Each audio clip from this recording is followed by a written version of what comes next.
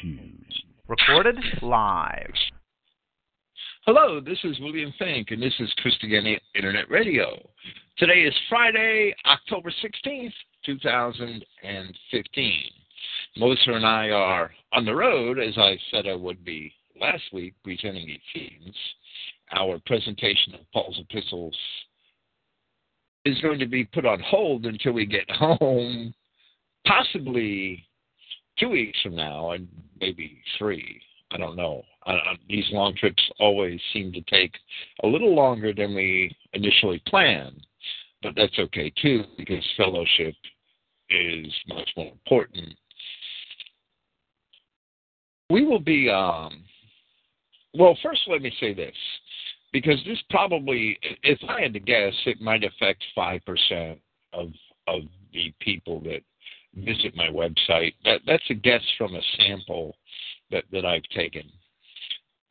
For those people having a problem with the audio players at Christogenea, I made a small programming change so that if you click onto the page for a podcast, and that's done by clicking the title rather than staying on the front page or on any of the pages that present a list of podcasts. If you click onto the page for a podcast by clicking the title, the audio will preload for you. And once the audio preloads, it will play uninterrupted. You know, or you will know, that the podcast is preloaded because the program length will appear in the player before you hit the play button.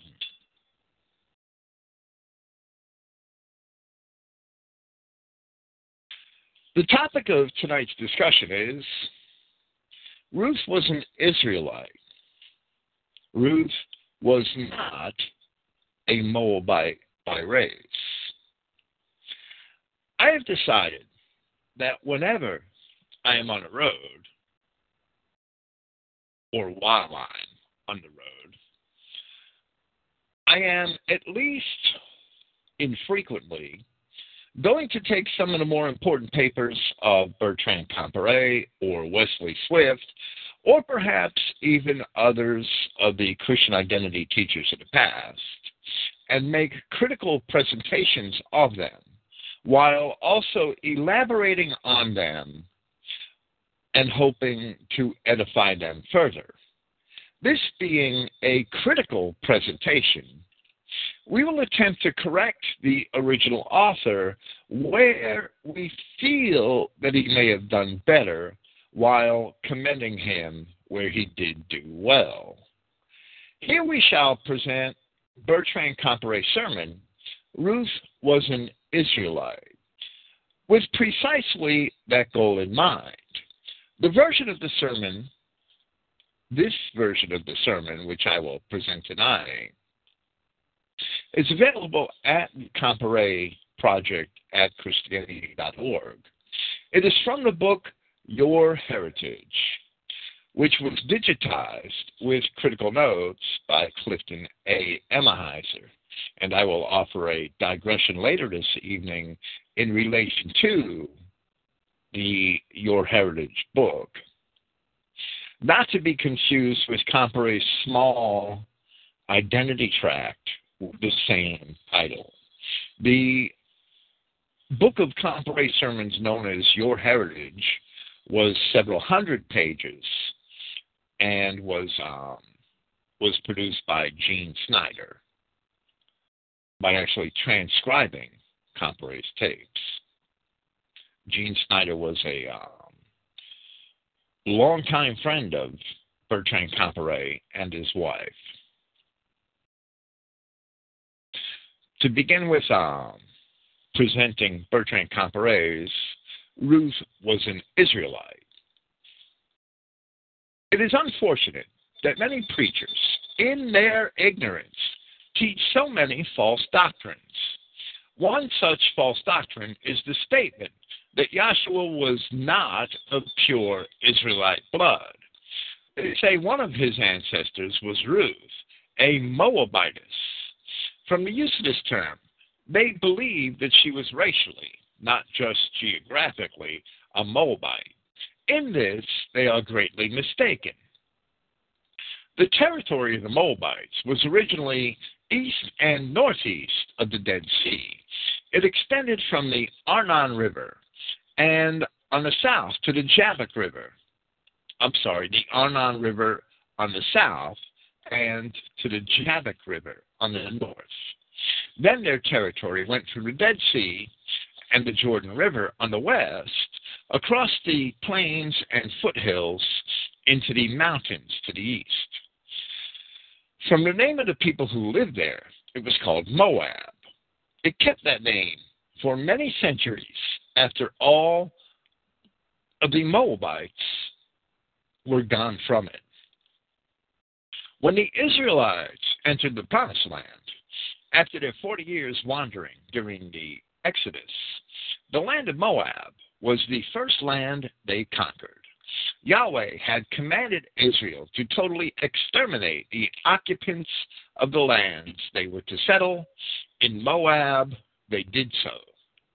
At this time, about 1450 BC, Sihon, king of the Amorites, had conquered and occupied the kingdom of Moab and was its ruler when the Israelites came in. In Numbers chapter 21, verses 26 and 29, we read, "For Heshbon was the city of Sihon, king of the Amorites, who had fought against the former king of Moab, and taken all his land out of his hand, even unto Arnon, which was a river. Woe unto thee, Moab! Thou art undone. O people of Chemosh, he has given his sons that escaped and his daughters into captivity unto Sihon, king of the Amorites." The Israelites conquered the land of Moab, killing all the people found there. We read in Deuteronomy chapter 2, verses 32 through 34, "Then Sihon came out against us, he and all his people, to fight at Jahaz. And Yahweh, our God, delivered him before us. We smote him and his sons and all his people. And we took all his cities at that time and utterly destroyed the men and the women and the little ones of every city. We left none to remain." From here, the Israelites advanced northward into the land of Ammon. Numbers chapter 21, verses 33 through 35 describes it. "And they turned and went up by way of Bashan, and Og, the king of Bashan, went out against them, he and all his people, at the battle at Edrei. And Yahweh said unto Moses, Fear him not, for I have delivered him into thy hand, and all his people and his land. And thou shalt do to him as thou did to Sihon, king of the Amorites, which dwelt at Heshbon. So they smote him and his sons and all his people until there was none left alive, and they possessed his land." Here we are going to summarize what Comparet is telling us by presenting some of the notes which Clifton Emahiser had included with his publication of Comparet sermons from Your Heritage. These are the versions which appear at Christogenea and at the Israelite websites. I want to make a short digression to tell part of this story. Jean Snyder was I consider her a dear friend, and we were fairly close. She was fairly fond of me and confided in me a lot. She died. She was an elderly woman, of course. She had known Bertrand Comparet for 30 or 40 years, and Wesley Swift also, and Lorraine Swift. And through her, I was fortunate enough to have the correspondence of Lorraine Swift as well for quite a long time. Gene Snyder had taken all of the Comparate tapes and had transcribed them and put them into her computer. And for some reason, Gene, there was something, I don't know what it was, I will never know what it was, but Gene had some sort of beef with, and it was minor, it must have been, because she loved his work, but she had some sort of beef with Clifton Emheiser. I don't know what it is. Clifton might know. He might be able to tell us perhaps one day. But Clifton had asked Gene for her transcriptions of these Comparate sermons, and Gene just refused to turn them over. So Clifton redid them all and did them himself and put some critical notes in them. And I can't speak for all of the notes, but Clifton's notes were very good. And they were placed on, some of them were placed on Israelite, I know that. And they have all been placed onto the Comparate project at Christogenea. So Jean's, what worked, her typing had to be redone with Clifton, but the transcriptions, Clifton made some corrections by listening to the tapes, to quite a few of them, especially to the Revelation series and things like that. But Jean passed on, and anything else that she had taken the time to transcribe, so far as I know, is lost. She actually passed on a year before I was released from prison. I believe that if my memory serves me properly. So that's the history of the Your Heritage book, which was available through Clifton Emheiser's Watchman's Teaching Ministries. I don't know if Clifton still has that available.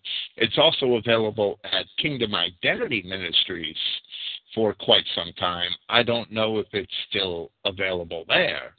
It was perhaps 300 type pages of Comparate sermons. I do not know if there are any existing transcriptions of Comparate sermons outside of what we have at Christogenea or at Israelite. And if there are, I would certainly appreciate them to post them as well. While we should be able to correct and augment the work of our teachers. We shouldn't have our teachers on pedestals, of course, that then they become God, right? That then, while we should be able to correct and augment them, we still should appreciate what they have done for us. So that's my digression. That's that digression. I'm sorry. Returning to Clifton's notes on the subject of Ruth, for this section of Comparate's essay, he had said the following, which was an extract of his June 2002 Watchman's Teaching Letter number 50, where he was talking about Daniel and the Revelation. And he said, before getting started on our walk through Daniel and the Revelation, we should consider how false opinions get started. It's like the mistaken conclusion by the majority that Ruth was a racial Moabite. Today, that untrue concept is being used by the enemy through nominal churchianity to promote multiculturalism. If one will consult Bertrand Comparate's work, Ruth was an Israelite, one will see that the Israelites had driven the Moabites out of the land of Moab hundreds of years previous to Ruth's time. Therefore, Ruth was only a Moabite geographically, not genetically. To give you, and we're continuing with Clifton, to give you an example of what all these so-called Bible experts have little knowledge of, I will cite a case where nearly every bandstand would-be adept on Scripture fumbles the ball. That's the story of Ruth. They will erroneously claim that Ruth was a Gentile Moabite. who became an ancestor of Yahshua Christ. Anyone who makes this declaration has little to no conception of what the Bible is saying. That is not all what the Bible teaches. Under the Joshua period, the Israelites killed. That is not at all what the Bible teaches. I'm sorry. I should probably have my glasses on. Under the Joshua period, the Israelites killed and displaced the occupants of the entire land of Moab, and then reoccupied the land of Moab for themselves for 300 years. Please check the following scriptures. And we're not going to recite the list of scriptures. It's the same list of scriptures which Comparet employs in this paper. Ruth was an Israelite. However, Clifton highlights 3 of those scriptures, which we will talk about shortly. He continues by saying, if at first you don't understand the connection, reread these scriptures until you do understand. Ruth was merely an Israelite who dwelt in the land of Moab. Ruth was a Moabite only by geographic area rather than by genetics. Christ was of a pure bloodline all the way back to Adam. Rahab was also an Israelite. And that's the end of Clifton's remarks for now. And the story of Rahab is another matter entirely.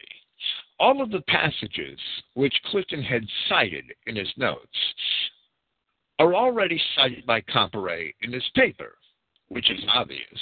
But perhaps Clifton only wanted to compile them into one place in his notes, which is fine, and doing so, Clifton stressed the importance of a few passages in bold type. They are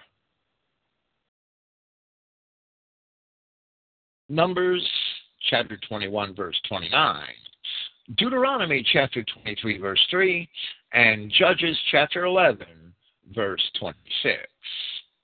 Numbers 21:29 explained that the Amorites had already conquered and taken the land of Moab, which was later in turn conquered by the Israelites. Clifton's notes conclude the following in relation to this. To understand the chronological order of events, one must fathom that, firstly, Sihon, the king of the Amorites, had conquered and occupied the kingdom of Moab. Secondly, that after Sihon had absorbed the Moabites, Israel destroyed both the Amorites as well as the Moabites whom Sihon had conquered and brought under his rule. How absurd, then, is the false claim made by incompetent wannabe Bible teachers that Ruth was a racial Moabite. Now, bear in mind that Clifton's notes were at the end of Comparet's paper, as he had originally published them. That was his conclusion. I have chosen to reorder his notes for this presentation, and there is one paragraph which we have not yet presented, which we shall discuss later. Deuteronomy 23:3 contains the law which excludes Moabites from the assembly of Yahweh, meaning racial Moabites or tribal Moabites might be more appropriate. An Ammonite or Moabite shall not enter into the congregation of Yahweh. Even to their 10th generation shall they not enter into the congregation of Yahweh forever.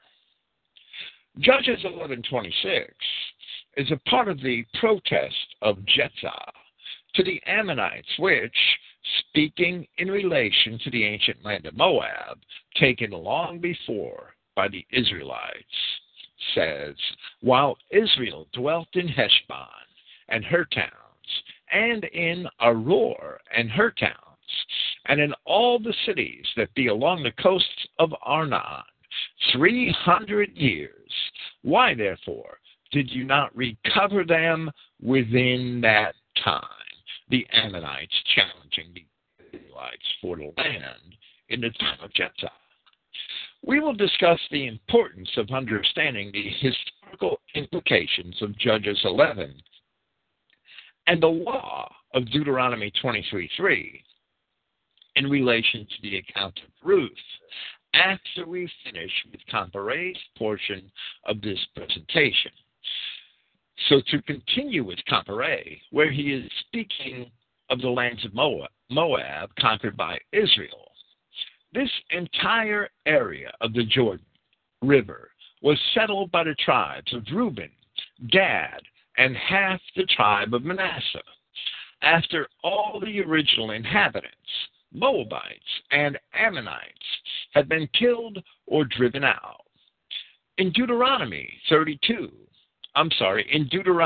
3, verses 12 through 16, Moses tells us, "And this land which we possessed at the time, from Aroer, which is by the river Arnon, and half Mount Gilead, and the cities thereof, gave I unto the Reubenites and to the Gadites, and the rest of Gilead, and all Bashan, being the kingdom of Og, gave I unto the half-tribe of Manasseh, and unto the Reubenites and unto the Gadites I gave from Gilead even unto the river Arnon half the valley, and the border even unto the river Jabbok, which is the border of the children of Ammon."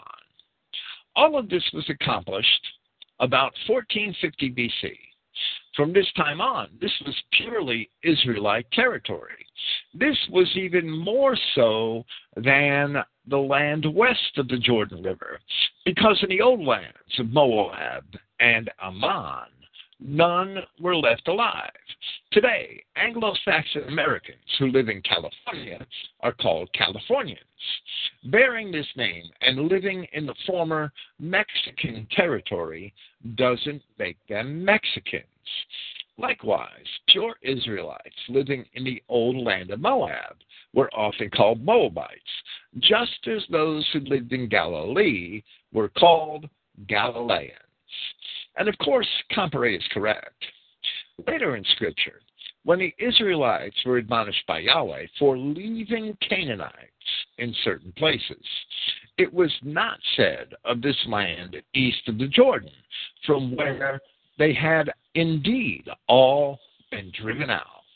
As for Compare's chronology, in a digression which we had made in the first segment of our ongoing presentation of Paul's epistle to the Ephesians, we have explained how the dating of the reign of Solomon as king over Judah is arrived at from certain documents, such as the quotations of Menander of Ephesus, which are found in the writings of Josephus. From this and other sources, the reign of Solomon can be confidently estimated to have begun about 971 BC, which would place the beginning of the reign of Saul at about 1051 BC, if we accept the round numbers of 40 years for the rule of David and 40 for the rule of Saul. Therefore, if the judges' period was 400 years, as it seems to have been, and as it is attested to have been in Acts chapter 13, then it began right around 1450 BC, and that would include the period of Joshua. So Compare's chronology is certainly close. Now, Compare had said here that Ruth was called a Moabite, as men of Galilee in the time of Christ were called Galileans.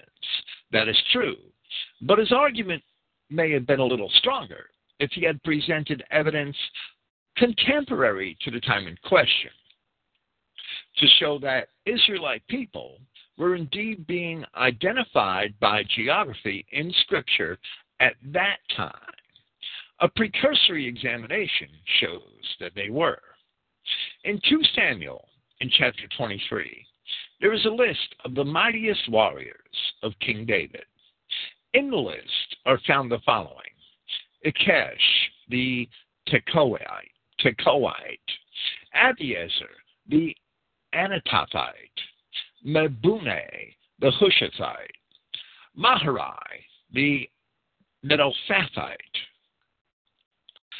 Benaiah, the Pirathonite, Hide of the brooks of Gash, Abialban, the Arbathite, Asmaveth, the Baramite, Eliabah, the Shalabonite, Shema, the Hararite, Ahiam, the son of Shirar, the Hararite, Ahithophel, the Gilonite, Hezri, the Carmelite, Pare, the Arbite, Zelek, the Ammonite, and Naharai, the Beerothite. All of these men are named by geography. All of those are place names. And possibly some of the others in the list were also identified in that manner, where the references are more obscure, since it is not known whether the name they are identified with is a place name or a clan name, or even a description of some other sort. And we are confident that Uriah the Hittite is simply a name given to Uriah because Hittite means fearsome. Being a warrior, he would be called Uriah the Fearsome. So all of these names I have just mentioned are names which identify Israelites at the time of David by geography, not by their tribe. We don't know which tribe of Israel most of these men are from, but we know that they must have been Israelites. In the 17th and 18th centuries of our era, the English had taken their territory in America, drove out the natives, and established colonies. And, as it was in ancient Israel, it was considered unlawful for pastors to marry people off to savages. In at least many places.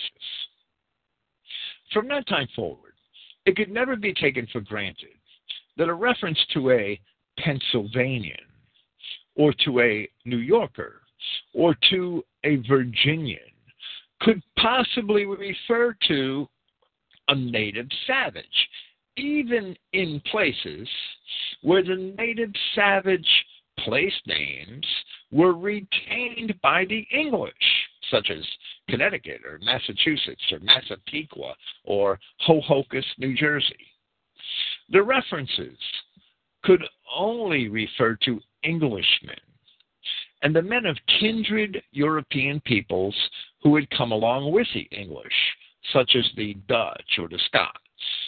Likewise, in this list of David's mightiest warriors, and within the context of the conquests of the children of Israel, it is just as certain that none of these men were Canaanites or Moabites or Ammonites or Hittites, but that they were all Israelites inhabiting lands which at one time belonged to those other tribes.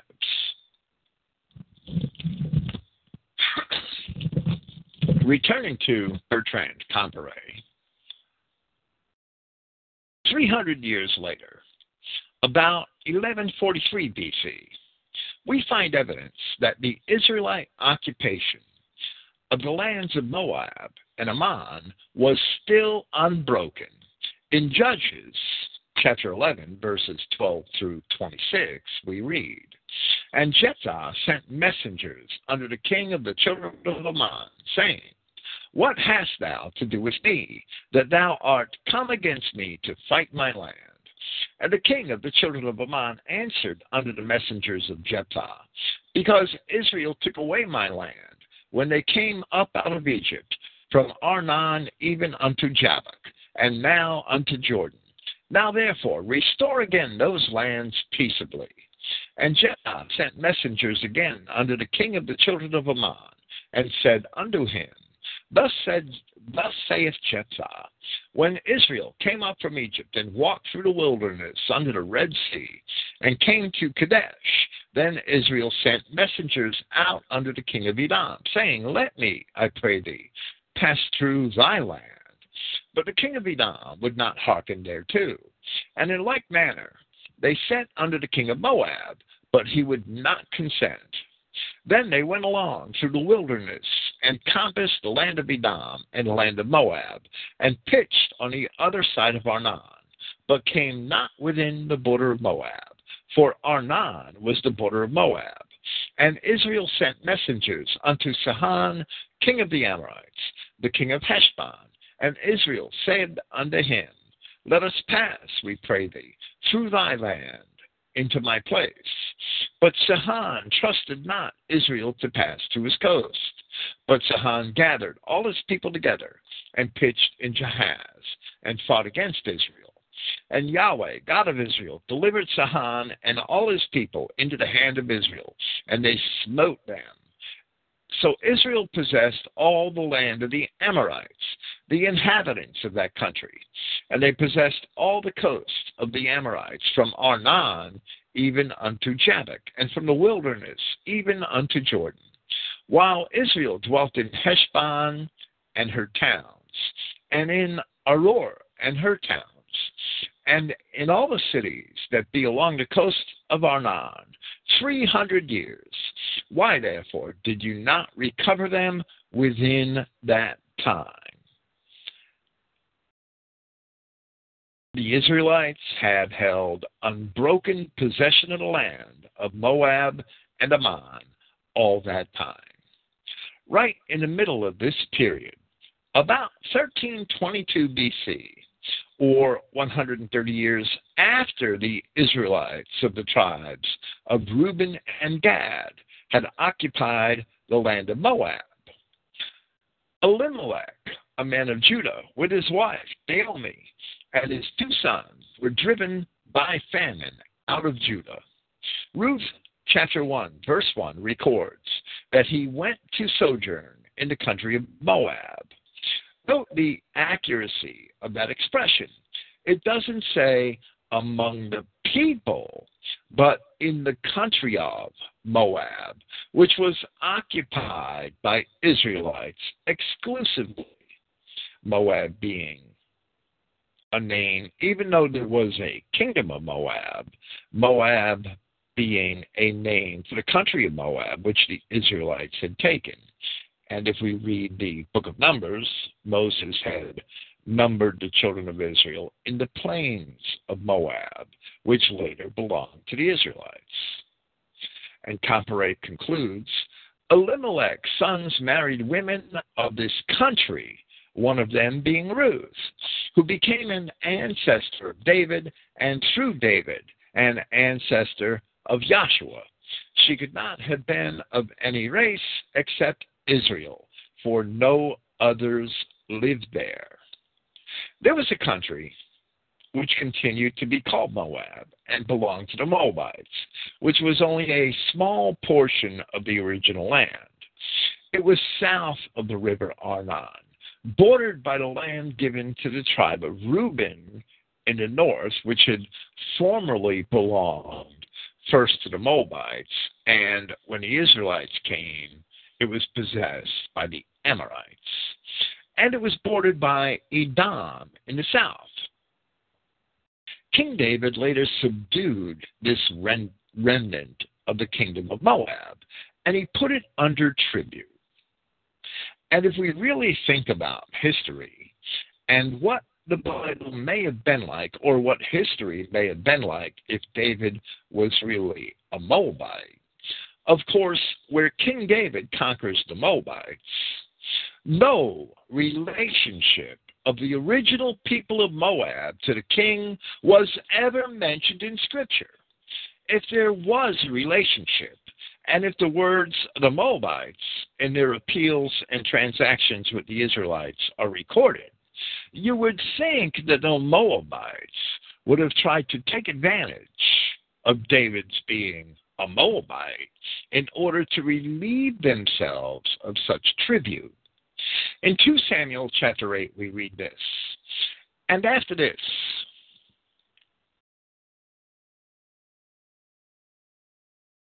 it came to pass that David smote the Philistines and subdued them. And David took Methegama out of the hand of the Philistines. And he smote Moab and measured them with a line, casting them down to the ground. Even with 2 lines measured he to put to death, and with 1 full line to keep alive. And so the Moabites, the 1 full line that was kept alive, the Moabites became David's servants and brought gifts. Now, if David were part Moabite through his great-grandmother Ruth, and Ruth is his great-grandmother, would the narrative omit any observation of that? Would the Moabites not protest their fate on the basis of kinship?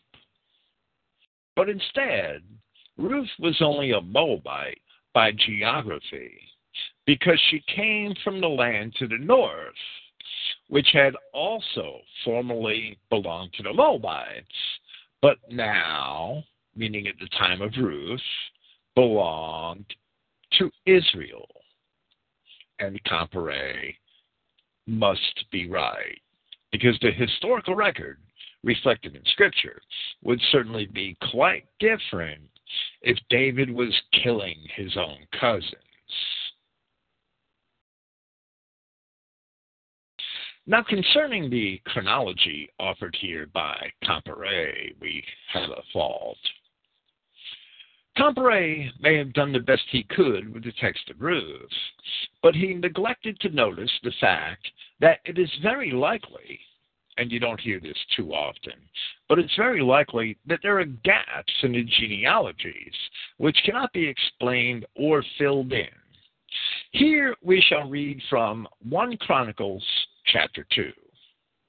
From verse 5, the sons of Phares, Hezron and Hamul, and the sons of Zerah, Zimri, and Ethan, and Heman, and Calcol, and Dara, 5 of them in all.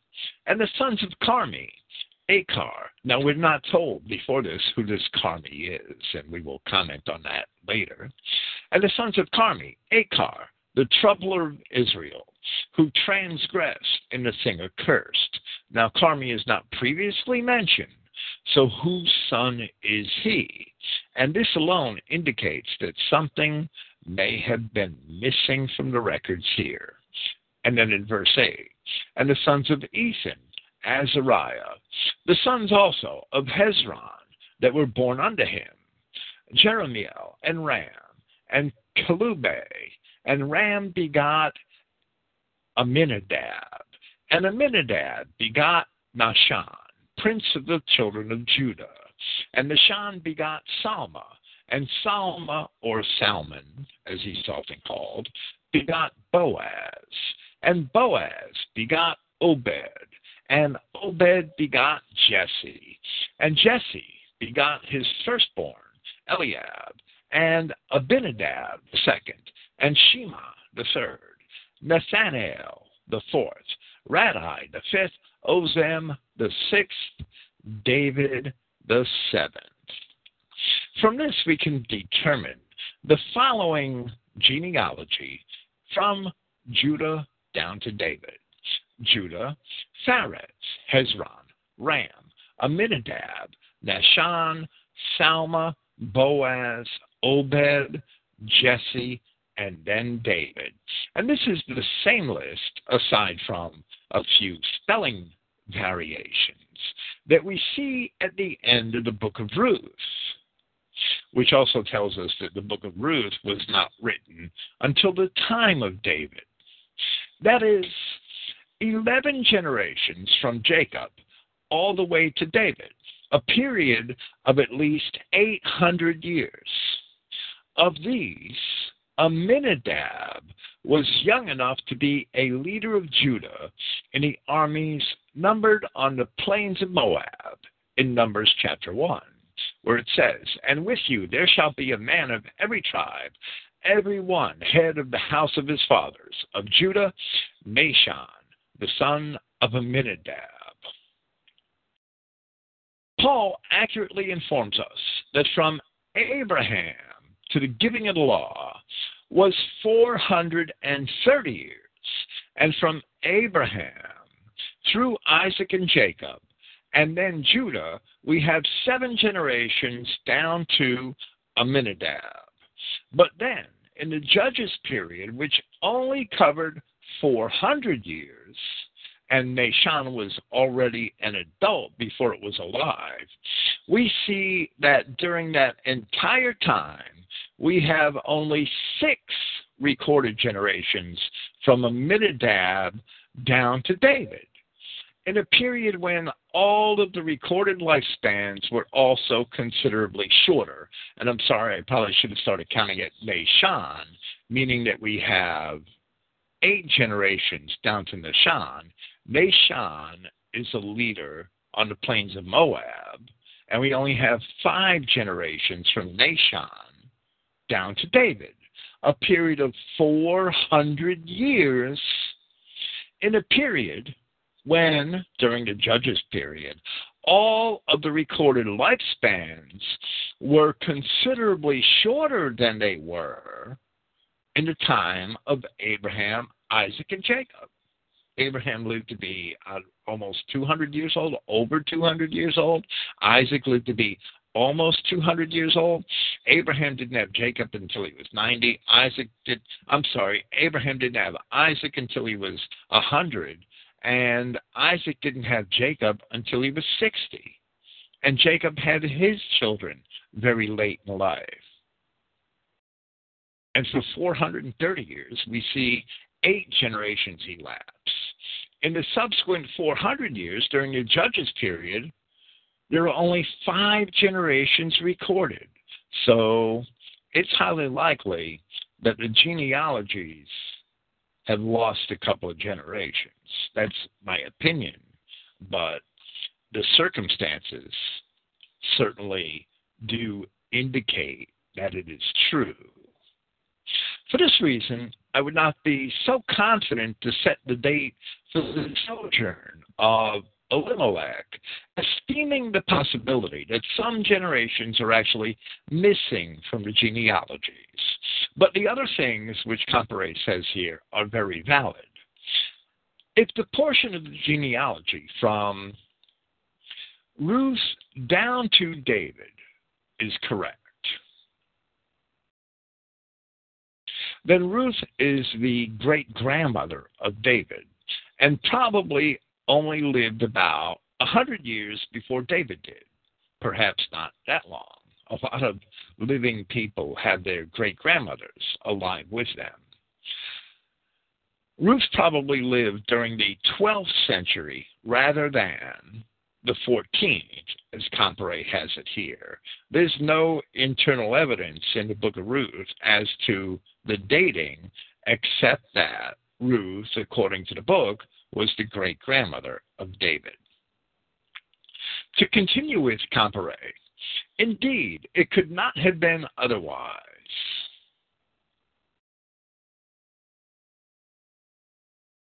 Referring that Ruth must have been an Israelite, that she could not have been of any other race.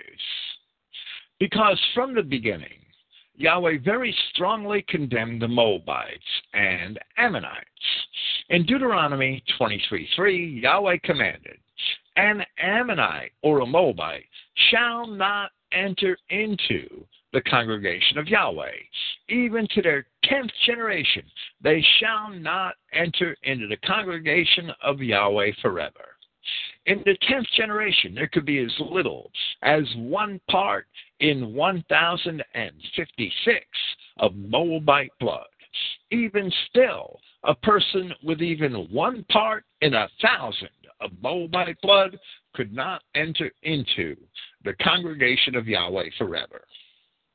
Now, we must add that if Ruth were a Moabite, by no means were there 10 generations between Ruth and David, and even a literal reading of 10th generation could not have been fulfilled.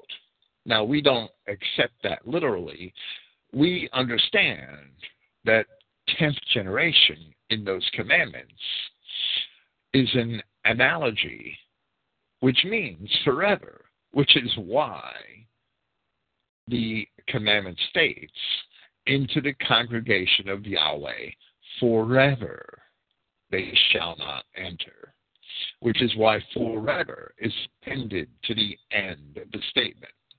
But even if we took it literally, that after 10 generations of race mixing, the 11th generation could somehow miraculously enter into the congregation, we only have 3 generations. According to the literal records of David's genealogy, he only followed Ruth by 3 generations. Therefore, he could not have been admitted into the congregation of Israel.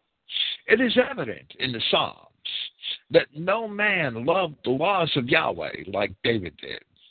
From Psalm 40, which Christ himself had cited. From verse 7, then said I, Lo, I come. In the volume of the book it is written of me, I delight to do thy will, O my God. Yeah, thy law is within my heart.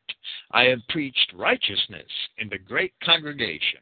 Lo, I have not refrained my lips, O Yahweh, thou knowest. David could not have been a member of the congregation if his great-grandmother was a Moabite. Continuing with Comparet, Yahweh was always consistent in this as in other matters. In Zephaniah 2:9, we read, Therefore, as I live, and let me say that Zephaniah was over 500 years after David, right? Therefore, as I live, saith Yahweh, the God of Israel, surely Moab shall be as Sodom, and the children of Ammon as Gomorrah. Then Comparet cites Jeremiah chapter 48, saying, the whole chapter is a condemnation of the people of Moab.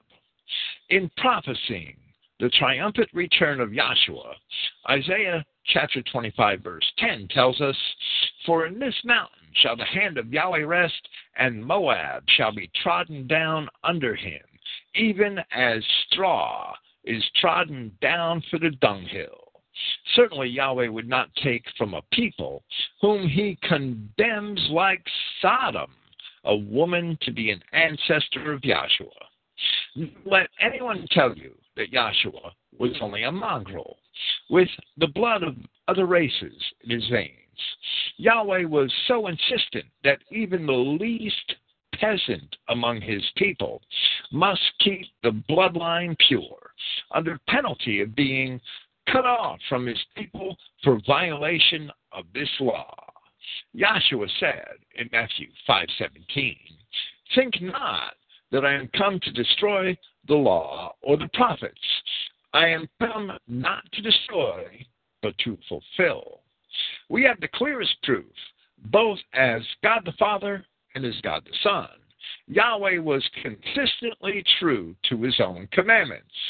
Ruth was a pure Israelite from the land of Moab, but not from the race of Moab. And this concludes Bertrand Comparet's presentation on the subject with our notes, which was good, but may have been even more thorough, as we hope to have already demonstrated. However, there is still much more that can and should be said.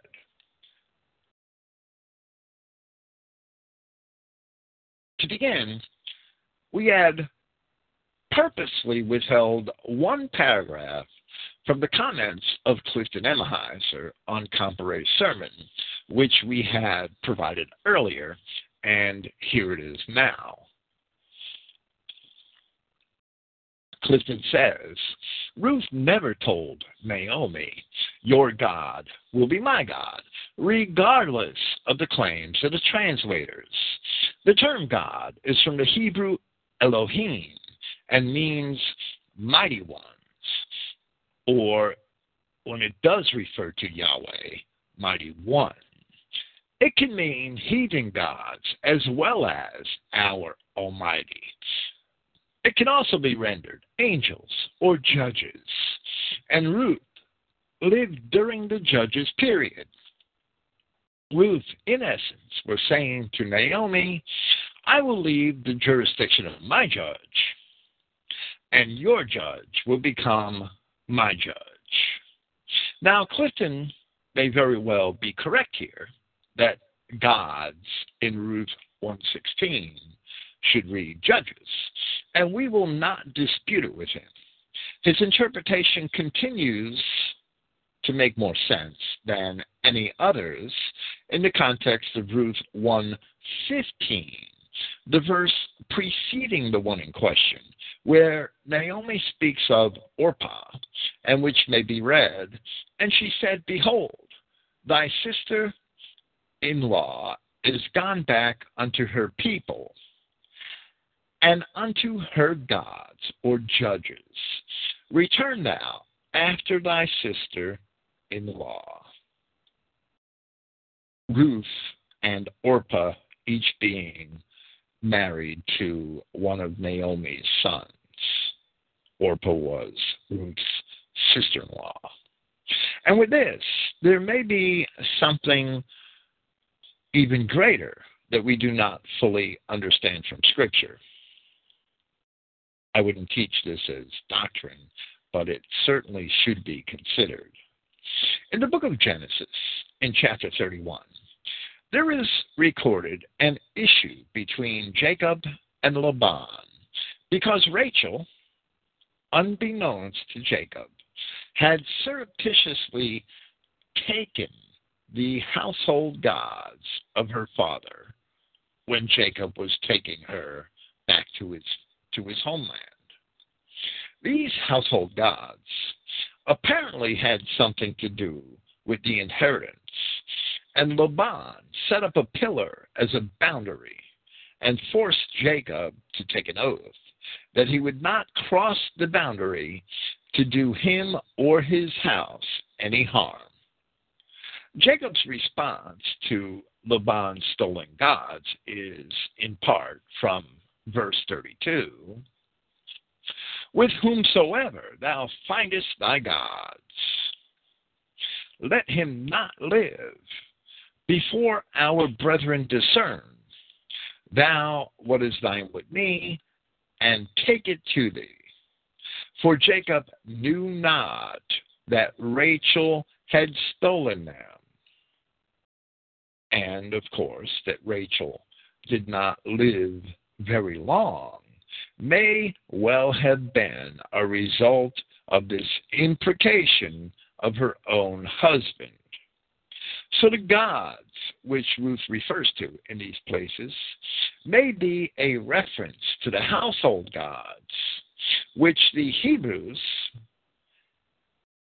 had been keeping out of tradition, as it is clear in many places in Scripture that they maintained many pagan beliefs. The Romans had some customs which shed light on the Syrian idols for which Laban was searching. There were in Roman mythology idols called Lares, L-A-R-E-S, and Penates, P-E-N-A-T-E-S, which were pagan deities that were believed to protect the family and the nation. Naomi could not guarantee her daughters-in-law any shelter or security for the future, so she was advising them to return to the shelter and security of their own families.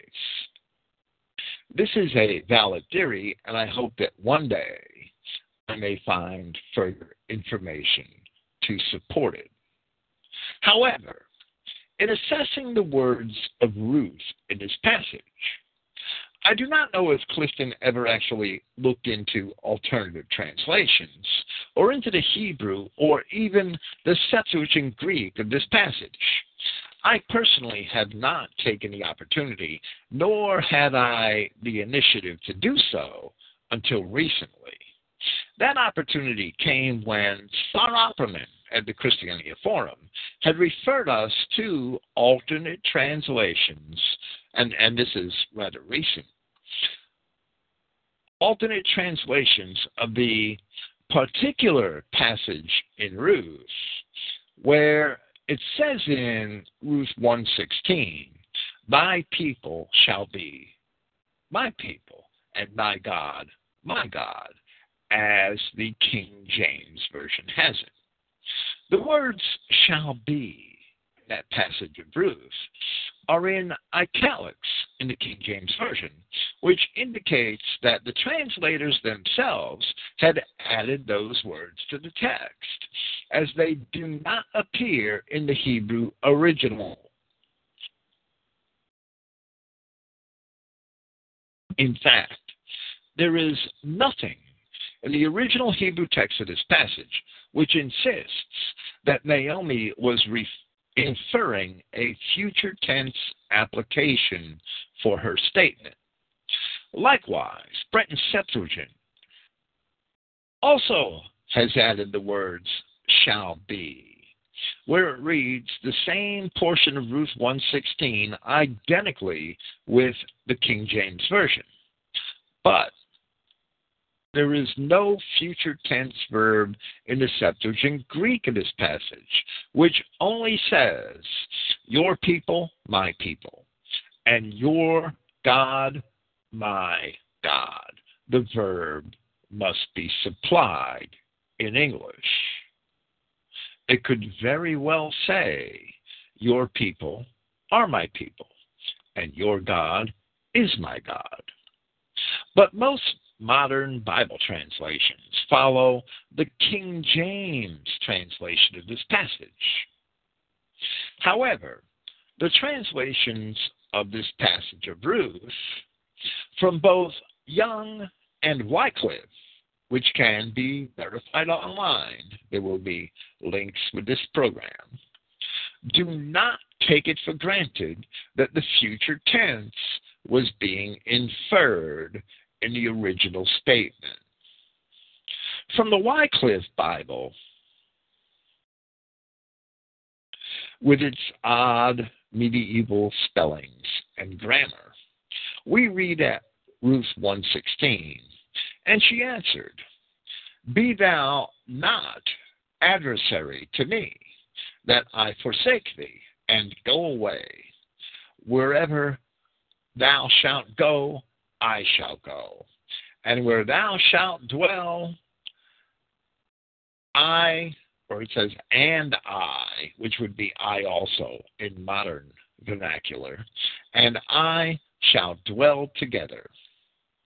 Thy people is my people, and thy God is my God." Then, in Young's literal translation of the Hebrew, we may read likewise, "And Ruth said, Urge me not to leave thee, to turn back from after thee. For whither thou goest, I go, and where thou lodgest, I lodge.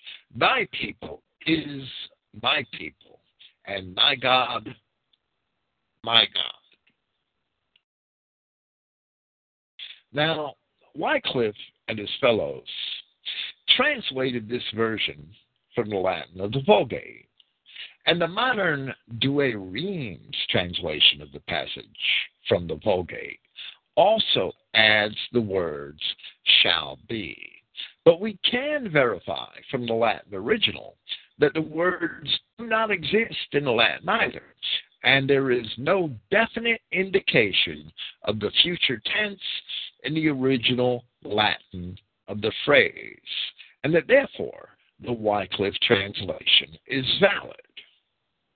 Like the Greek, all the Latin says is populus tuus populus meus et deus tuus deus meus. Populus tuus, your people. Populus meus, my people. Et is and. Deus tuus, your God. Meus tuus, my God. Which, without adding any verbs, indicates no tense at all. Wycliffe did well to translate it. Your people are my people, and your God is my God. Of course, the Young's literal translation is from the Masoretic Hebrew, but we have now also checked each word of the original Hebrew, and Young's is also correct. There is nothing in any of the original languages of Ruth 1:16 which would compel us to read the words shall be in reference to either people or God. If Ruth were not a Moabite, but if she were instead an Israelite dwelling in the land of Moab, then Ruth 1:16 would simply be making a factual implication that Ruth could indeed follow Naomi back to the land of Judah because, as she very likely intended to say, thy people is my people, and my God, my God, as the passage reads in Young's literal translation. It is more honest to assume the present tense before insisting upon inferring the future tense. But there is more.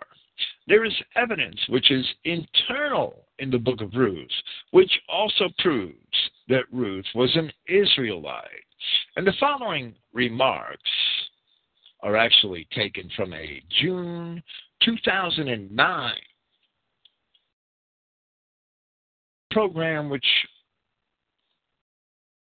I had done with Clifton Emahiser entitled Women in a Genealogy of Christ. So I'm quoting myself, basically. One thing that I think all commentators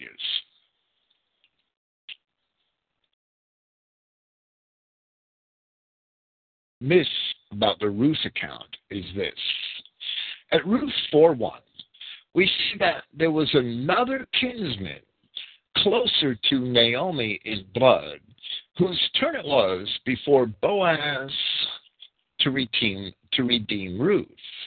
However, his personal circumstances forbid him from doing so, and therefore the responsibility fell upon Boaz. Yet this other kinsman, who was unnamed, underwent great reproach because he could not fulfill the role of a kinsman redeemer. We read at Ruth chapter 4, verses 5 through 8. Then said Boaz, what day thou buyest the field of the hand of Naomi, thou must buy it also of Ruth the Moabitess, the wife of the dead, to raise up the name of the dead upon his inheritance. And the kinsman said, I cannot redeem it from myself, lest I mar my own inheritance. Redeem thou my right to thyself, for I cannot redeem it. Now this was the manner in former time in Israel concerning redeeming and concerning changing. For to confirm all things, a man plucked off his shoe and gave it to his neighbor. And this was a testimony in Israel. Therefore the kinsman said unto Boaz, buy it for thee. So he drew off his shoe. To fully understand this, we must go back to Deuteronomy chapter 25, verses 5 through 10. And there it says, if brethren dwell together, and one of them die, and have no child, the wife of the dead shall not marry without unto a stranger. Her husband's brother shall go in unto her, and take her to him to wife, and perform the duty of a husband's brother unto her. her husband's brother or her next kinsman, the next kinsman to the husband's brother. And it shall be, and that's because brother just means male relative, and it goes down the line to the nearest male relative. And it shall be that the firstborn which she beareth shall succeed in the name of his brother which is dead, that his name be not put out of Israel. And if a man like not to take his brother's wife, here's the important part, then let his brother's wife go up to the gate unto the elders, and say, my husband's brother refuses to raise up unto his brother's name, unto his brother a name in Israel. He will not perform the duty of my husband's brother. Then the elders of the city shall call him and speak unto him, and if he stand to it and say, I like not to take her, then shall his brother's wife come unto him in the presence of the elders, and loose his shoe from off his foot, and spit in his face, and shall answer and say, so shall it be done unto that man who will not build up his brother's house. And his name shall be called in Israel, the house of him that has his shoe loosed. So we see that it is a public and open disgrace for a man to shirk the responsibility of kinsman redeemer. Yet it is wholly evident from Ruth chapter 4, verses 5 through 8, that these men were operating under the law and citing the law, that this man could easily have avoided such a disgrace if Ruth were a racial Moabite. All he would have to do was cite Deuteronomy 23:3. An Ammonite or Moabite shall not enter into the congregation of the law. Even to their 10th generation shall they not enter, the congregation of the Lord. Even unto their 10th generation shall they not enter into the congregation of the Lord forever. Clearly, this alone proves that Ruth was truly an Israelite. The law being only for Israel, only Israelites could seek such a relief as kinsman redemption under the law in the first place. Otherwise, the first kinsman in line, who could not redeem Ruth, rather than turning over his shoe, rather than suffering reproach,